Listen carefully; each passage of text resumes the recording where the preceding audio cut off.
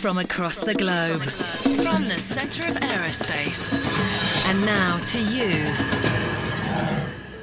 Thank you for downloading the Aero Society podcast from the Royal Aeronautical Society. Tonight's lecture honours the memory of Lord Brabazon of Tara, a man who held the first pilot's licence in his country, who took a pig flying, and who had an aircraft named after him. John Moore Brabazon was born in 1884. He was educated at Harrow, and he read engineering at Trinity College, Cambridge, but did not graduate. He spent the university holidays working for Charles Rolls as an unpaid mechanic, and he became an apprentice at Dirac in Paris after leaving Cambridge. After learning to fly in 1908 in France, on the 2nd of May 1909, he was the first resident Englishman to make an officially recognised aeroplane flight in the British Isles at Shell Beach in the Isle of Sheppey, with 3 flights of 450 feet, 600 feet, and 1,500 feet in distance. And in November 1909, as a joke, to prove that pigs could fly, he put a small pig in a wastepaper basket tied to the wing strut of his aeroplane. More seriously, on the 8th of March in the following year, 1910, Moore Brabazon became the first person to qualify as a pilot in the United Kingdom and was awarded the Royal Aero Club Aviator's Certificate No. 1. He flew in the Royal Flying Corps during the First World War, serving on the Western Front, where he played a key role in the development of aerial photography and reconnaissance. He finished the war with the rank of Lieutenant Colonel, the Military Cross, and the Legion d'Honneur. He then later became a politician and was the Minister of Transport and then the Minister of Aircraft Production during the Second World War. And in 1942 he was elevated to the House of Lords as Baron Brabazon of Tara. Then in 1943 he chaired the Brabazon Committee, which investigated the post-war needs of the British Empire for civilian airliners. And as well as the ill-fated aircraft that bore his name, the Brabazon Committee's work led to the development of another 6 aircraft, most famously the Viscount and the Comet. And in 1949, he received the Royal Aeronautical Society's highest award of honorary fellowship. Well, ladies and gentlemen, tonight we're extremely fortunate to have John Holland-Kaye, the Chief Executive Officer of Heathrow Airport Holdings, to give the Brabazon lecture.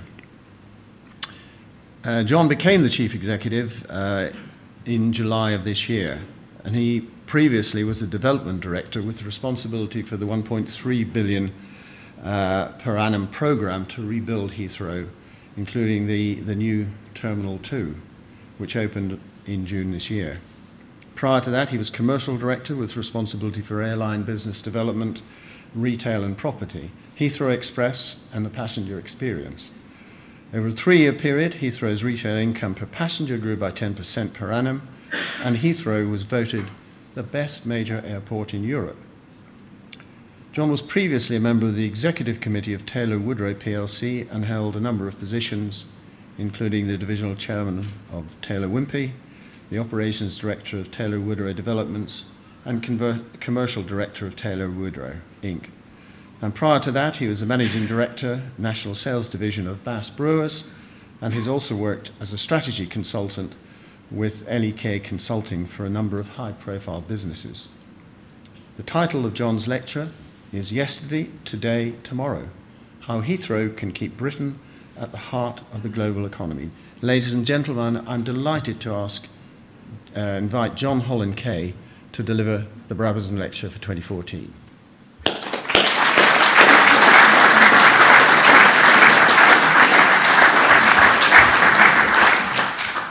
Well, thank you very much.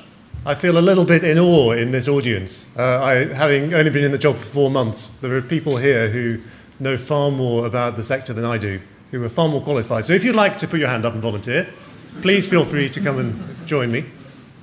But I'm afraid the price you pay for winning a medal and award is that you have to listen to me talking about Heathrow, one of the subjects I most love talking about. And I hope that Lord Brabazon would be pleased with the way that the British aviation sector has developed When you think about where we are today, we have world-leading airlines, world-leading airports, even we have world-leading engineering businesses, designers, aviation companies. We even have world-leading air traffic controllers. NATS sells its business all over the world. It's a fantastic sector. And I think we're holding our head up internationally. And it's amazing how much life has changed since Lord Brabazon's days. When you think about him first making his flight back in 1908, most transport went by boat. I've just finished reading a book about the set in the 19th century when he was born, and the hero has to spend 6 months traveling to India. It's just remarkable. Now you can get anywhere in the world within 24 hours. That is how much the world has changed since Lord Brabazon's day. And we're lucky in the UK to have one of the best connected airports in the world. From Heathrow, you can get to over 80 long-haul destinations around the world. It's quite extraordinary. We sort of take it for granted, but there are very few other cities in the world that have those kinds of advantages. Actually, there's only 6 cities in the whole world, 5 outside of London, where you can get to more than 50 long-haul destinations. So most countries would kill for the kind of long-haul connections that we get used to in this country. And if you just think about if you've ever travelled through a major European airport, if you're in Milan or Rome or Brussels, look at the departures board, and they're mainly European destinations you can go to. Look at the Heathrow departure board, and there's all those same European destinations, but a lot of exotic places around the world. And actually, that's one of the things I love about Heathrow, the sense of possibility, that if you were to find your way, you can't do this nowadays, of course, but if you were to lose your way, one gate would take you to Zanzibar, another gate would take you to New York. That's the kind of possibility that exists in an airport. That's one of the things I love about it. And Heathrow is pretty unusual. We have over 200 flights a day just to the US. Isn't that extraordinary? Over 200 flights a day. And we need to be. I mean, the US is still just about the world's biggest economy. We need to be that well connected to the United States. At least 6 airlines compete for business on those routes. That's a massive opportunity for us as passengers to have that range of choice.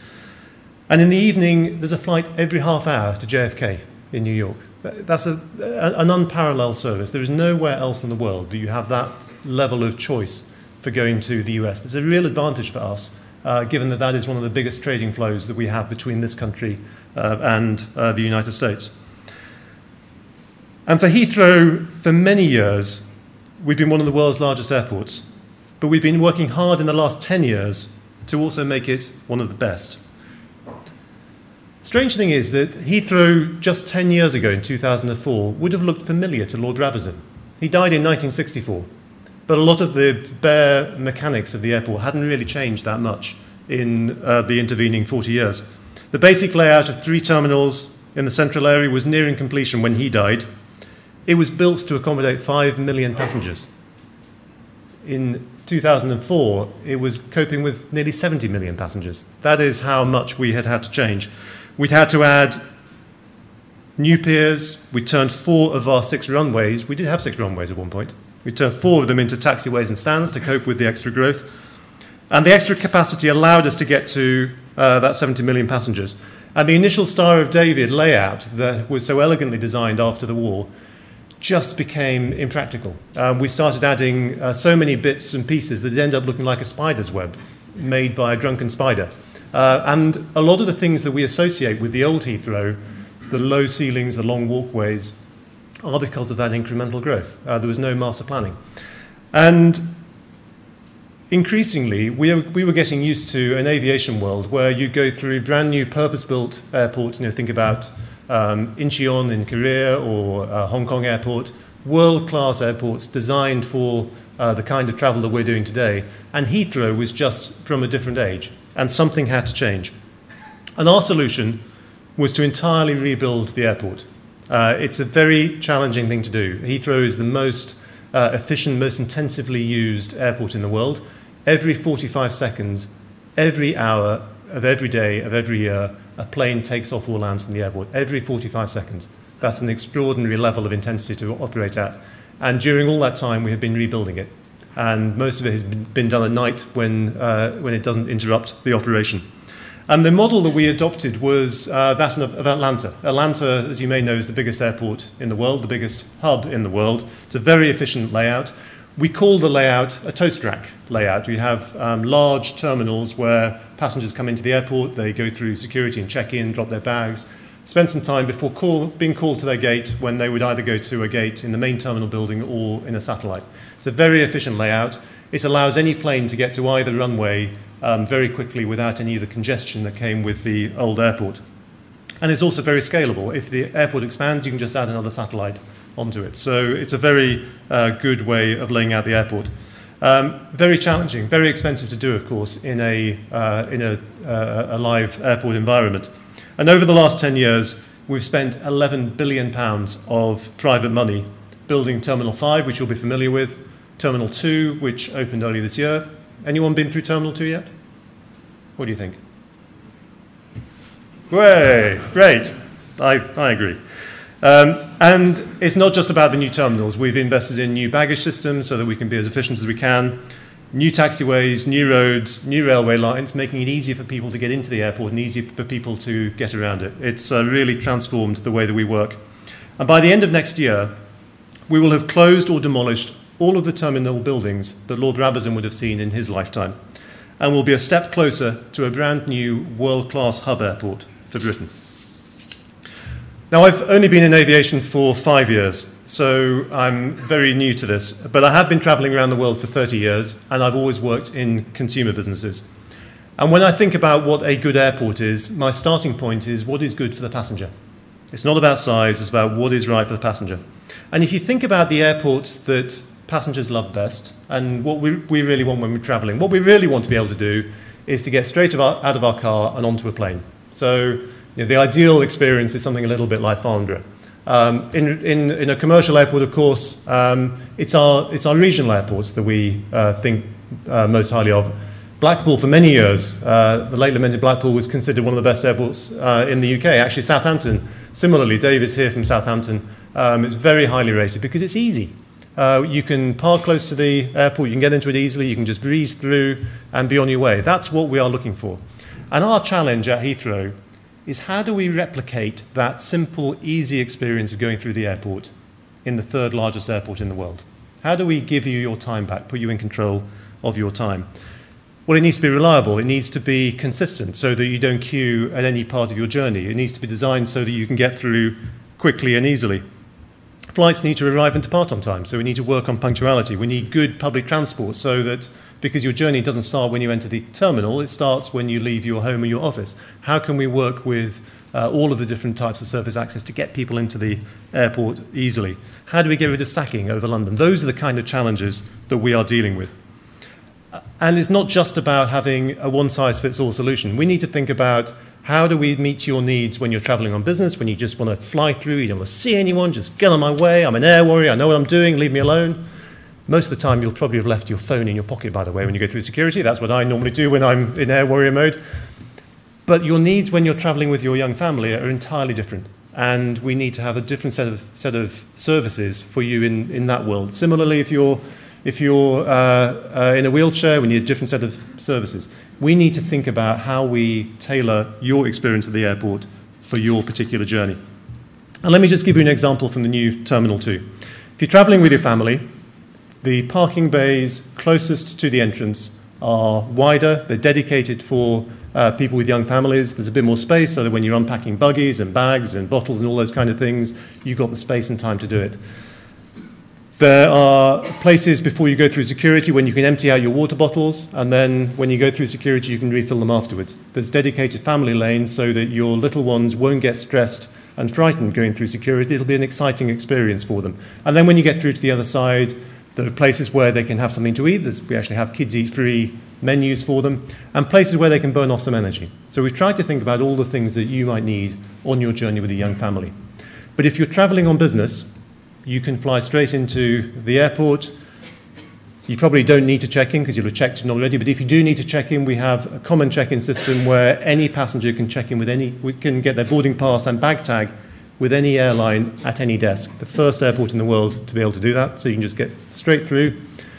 There's dedicated fast-track service going through the terminal so that the quickest way of getting through the airport is to go through as a business passenger.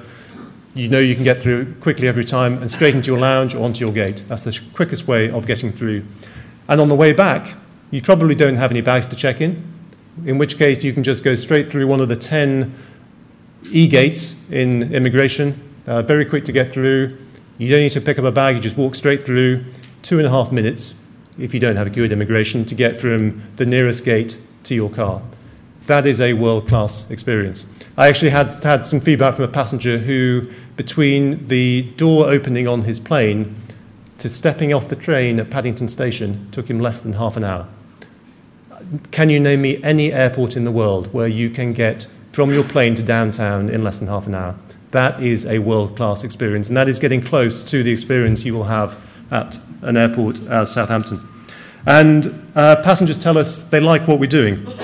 10 years ago, you may remember, we were rated quite poorly. We tended to be considered one of the worst major airports in Europe. The Sunday Times loved to have league tables which showed us at number 120 in the list of European airports being outgunned by Luton.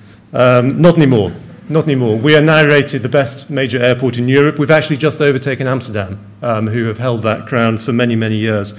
If the new Terminal 2 was a standalone airport, it would be rated by passengers the best airport in Europe. That is how far we have come.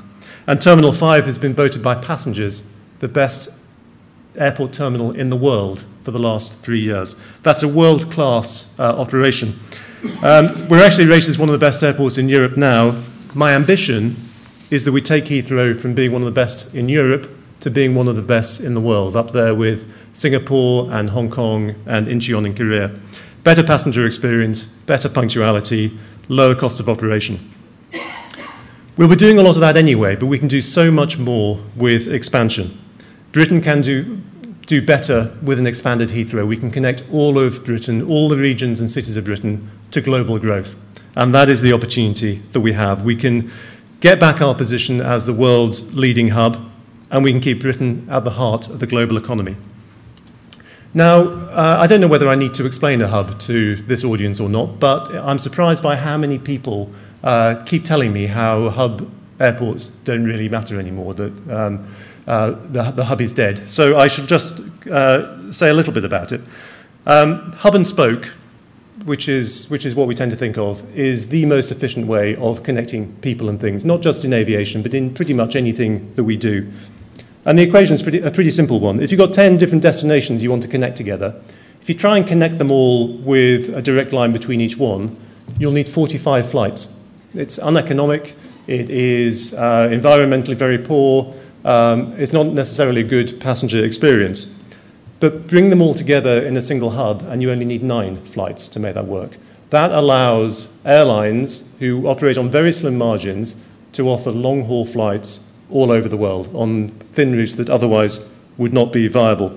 And it's not something special to airlines. This has been the case for thousands of years. All roads used to lead to Rome. Well, there's a good reason for that. Rome was the hub, and everything else was a spoke. But the same applies with Royal Mail, with railway, with shipping ports. But even the great disruptors of the world, eBay and Google, they all use the hub and spoke system. It is the most efficient way of connecting things.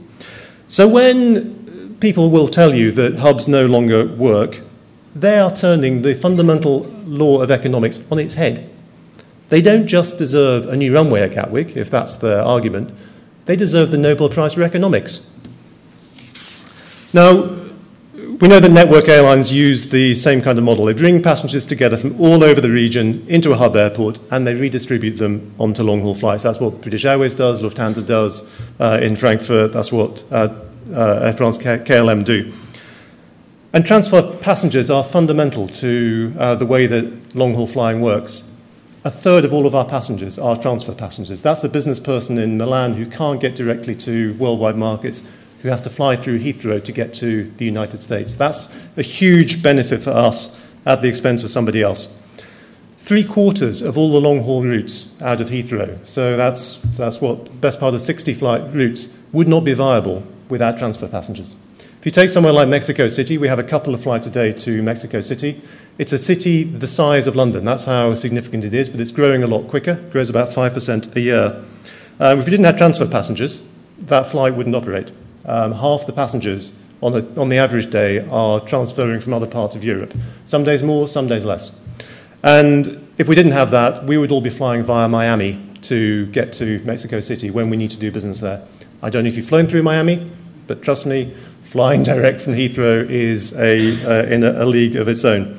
And the people who benefit most from having a hub airport are the people who live close to it. We in London and the South East get the advantage of regular direct flights without the need to transfer. And that's why so many companies have based themselves close to Heathrow. More than 200 of the 300 biggest companies in the UK are within 25 miles of Heathrow. That's no coincidence. That is because they know that anywhere they need to get to, they can get there quickly and easily. And the whole UK benefits from that. Did you know we do 20 times more trade with emerging economies if we have those direct flights coming in than if we don't have them? That's the benefit of having trade, because it's not just about people, it's also about goods. Heathrow is the biggest export base in the whole of the UK. Over a quarter of all the UK's exports go through Heathrow, over a quarter. So when the government talks about doubling the size of exports from the UK, how are you going to do it if you don't increase Heathrow? Because we tend to measure cargo by weight. It's not a very good way of measuring pharmaceuticals or IT. It's very good for sand and gravel, but not very good for the high-value things we need to get to market very quickly that need to be treated very carefully. And it's not just about goods, it's also about getting inward investors into the UK. It's about getting tourists to come and spend their money here, getting students to come and spend their money here. Now, you may have heard that the 787 Dreamliner is going to change all that. They are hub busters. But I forget which movie it is, but for this one, you need to follow the money.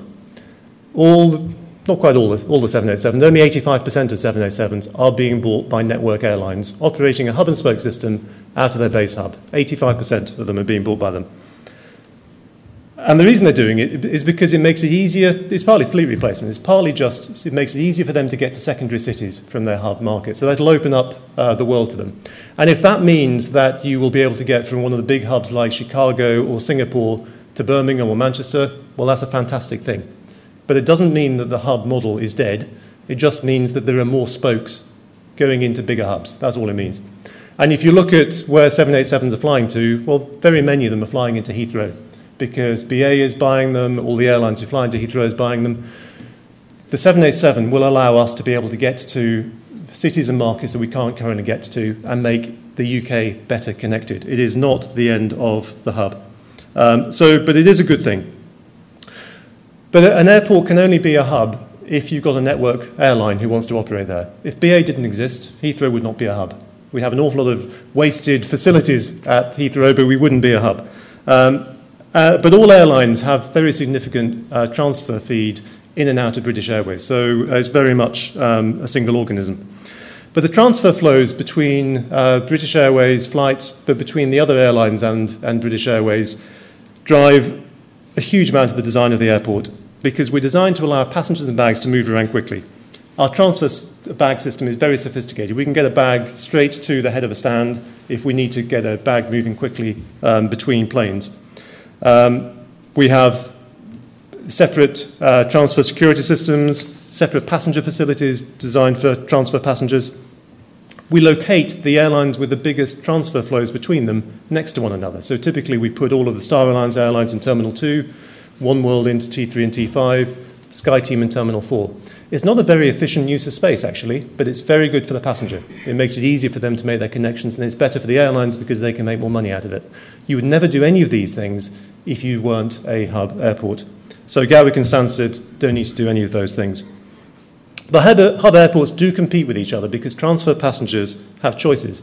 If you think about, if you go to Australia, which I'm sure some of us have done from time to time, if you're the Queen, you can fly direct on the 777 to Perth from Heathrow. That's a fantastic experience, but she's the only person I know of who has had that advantage. Most of us, flying commercially, will have to transfer through somewhere. And we've got loads of choice. You can go through Singapore, through Dubai, through Hong Kong.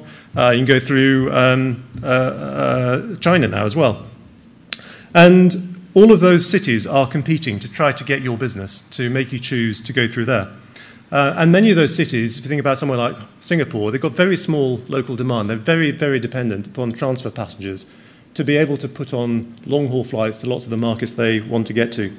Changi Airport puts Singapore on the map. It makes it the trading centre of its part of the world. So it's a vital part of its national infrastructure. And you think about Changi, if anyone travelled through Changi Airport? Think about the things they have there, the butterfly garden, the swimming pool outside, the cinema, the gym, the hotel, amazing facilities there that they want people to come and use, because if you've got a 6-hour layover, you're going to ideally choose to spend it somewhere where you're going to enjoy yourself. I'm not going to talk about airports you might not enjoy yourself being in so much. A few years ago, they put in a slide that allowed you to get from one level to another. They're perfectly good lifts, but they put a slide in. Why? Because it's a bit of fun. It's something that we're still talking about today. I'm talking about it today.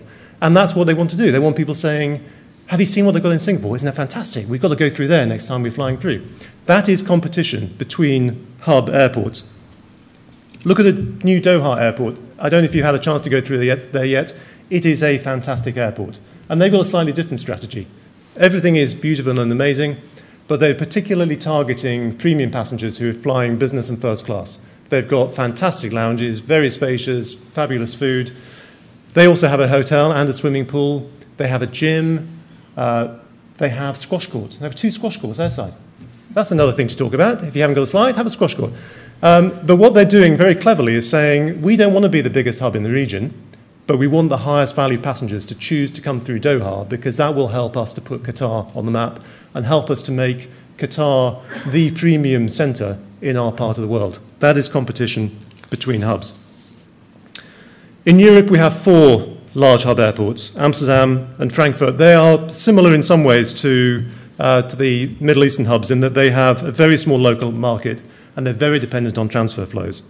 And Schiphol has followed Changi's strategy of having fabulous facilities. They've got many of the things that Changi have. They also have a museum, an art gallery airside, and they even built a slide. So they're copying a lot of the things people are talking about Changi, let's put a slide in. But they'll come and talk about Amsterdam as well. I'm talking about it, I shouldn't do that. But Schiphol helps the Netherlands to punch above its weight. Netherlands is an economy a third the size of the UK, and yet they have 40 flights a week to mainland China, the same number as we have to mainland China. Why on earth does the Netherlands have 40 flights a week to mainland China? It's extraordinary that they can achieve that, but they can because they have invested in Schiphol. They have the capacity to invest in it. And on the back of that, those flights they have to mainland China, they have as many tourists going to the Netherlands from mainland China as we get coming to the UK. Why? It's a lovely country, Holland. But why on earth do tourists choose to go there when they could come here? Well, because they can get there.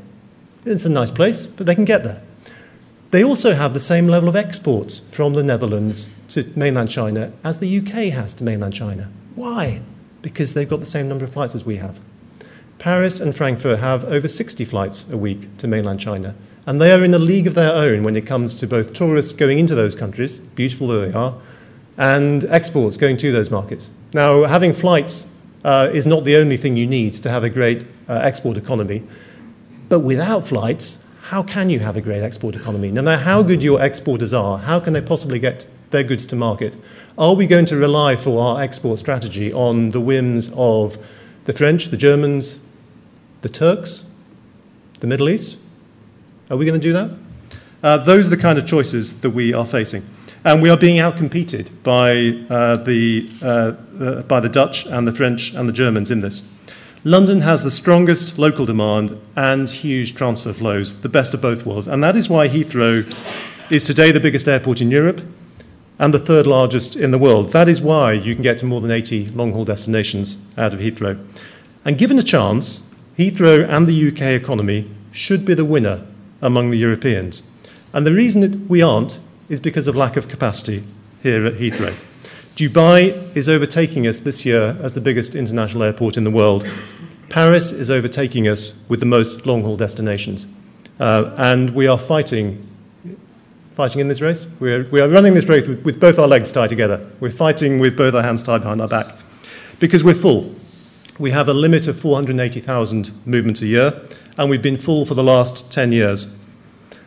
We do more with our 2 runways than most airports do with 3, 4, or 5. It's not about the number of runways you have, it is about what you do with them. But as we know, the global economy is changing.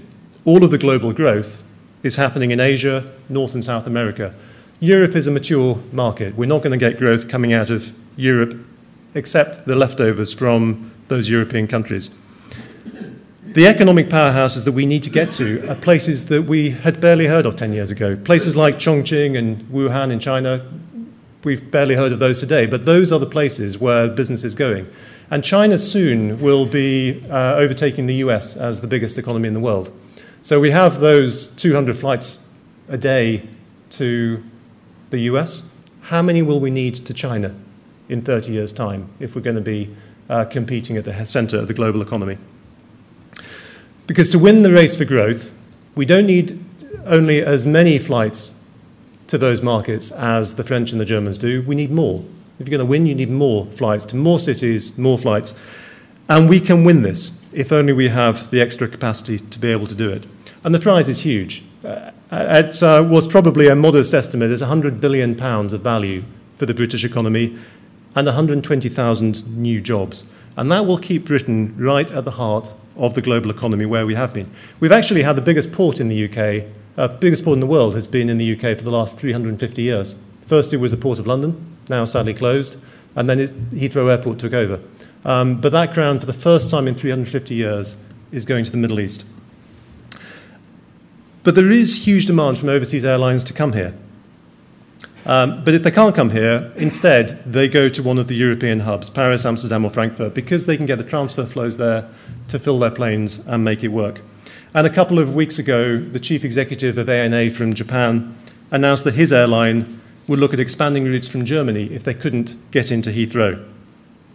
And he isn't alone. I went out to China and Korea recently and heard exactly the same message from them. Air China told me that the UK would be their biggest base in Europe if only they could get more flights into Heathrow. Instead, they're going to have to go through France and Germany.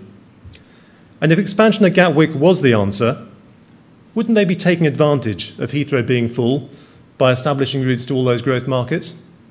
Well, airlines that can't get into Heathrow, Air China, Korean Air, they've tried going to Gatwick, and within 18 months they pulled out because they couldn't make it work. Without the transfer flows, they can get to Heathrow. Without the catchment area at Heathrow, they just couldn't make it work. So our growth, the growth that could be ours in the UK, is going to overseas markets. And growth won't wait for us to add capacity. It's going to take us 10 years to add new capacity in the UK, wherever that might be. And in the meantime, we will be falling behind our competitors. And that's why the Davis Commission, which is looking at airport expansion, is the last and best opportunity to connect all of Britain to global growth. It's clarified that we do need extra runway capacity in the southeast. And it's filtered out some of the easy solutions, such as Northolt and Manston, which always get trotted out whenever people talk about airport expansion. And it's ruled out some of the difficult ones, such as Thames Estuary, which you will know had a lot of political momentum behind it. And it's given us the space as promoters to develop our plans through public consultation and to build political consensus.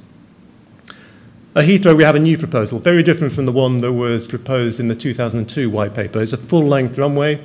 It's further to the west, so it's away from London. The flight path will come in over the M4. And that will allow us to have any plane landing and taking off from it. It'll increase hub capacity by about 50%, while still having fewer people in our noise footprint in 2030 than today. It'll fit within the government's commitments on climate change. It'll put Heathrow at the heart of an integrated transport network. That's something we've never had in this country. We'll have HS2 connecting into the north. We'll have the Western Rail access going to Wales in the west. We'll have Southern Rail access going down to the south coast. And we'll have Crossrail going across London. And Stratford, the east end of London, will be closer to Heathrow. Well, it is closer to Heathrow today than to the Thames Estuary. But you'll be able to get there as quickly as you can get to Heathrow from Reading. It'll take only 40 minutes by Crossrail. So in terms of regenerating London, that's a fantastic opportunity. And we can add another 40 new long-haul destinations and double our export capacity. That's a massive opportunity. But also for the UK, we can start to reconnect bits of the UK that have been cut off from their global markets. Places like Inverness, which used to have a flight into Heathrow, but doesn't anymore. So if you're Johnson & Johnson with your worldwide diabetes centre based in Inverness, Today, you can only get there by flying into Heathrow and taking a taxi to Luton, and then flying up from Luton when there's a plane going. Or you can fly to Amsterdam and then back on yourself when KLM feel like offering that service. It's not good enough for investors wanting to invest in the regions of the UK, but with investment at Heathrow, we can get back to Inverness and Jersey and Newquay and Humberside, all those places that have been cut off over the last few years.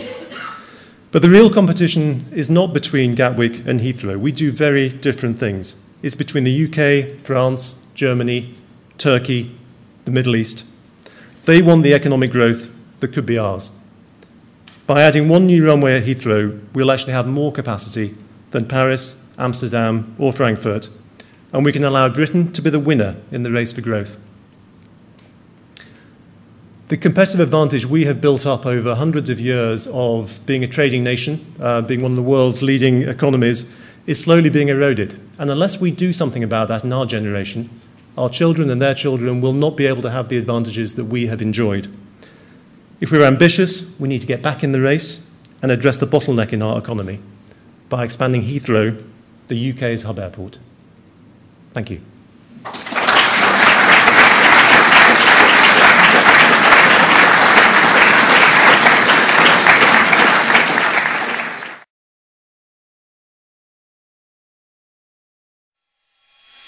From across the globe, from the centre of aerospace.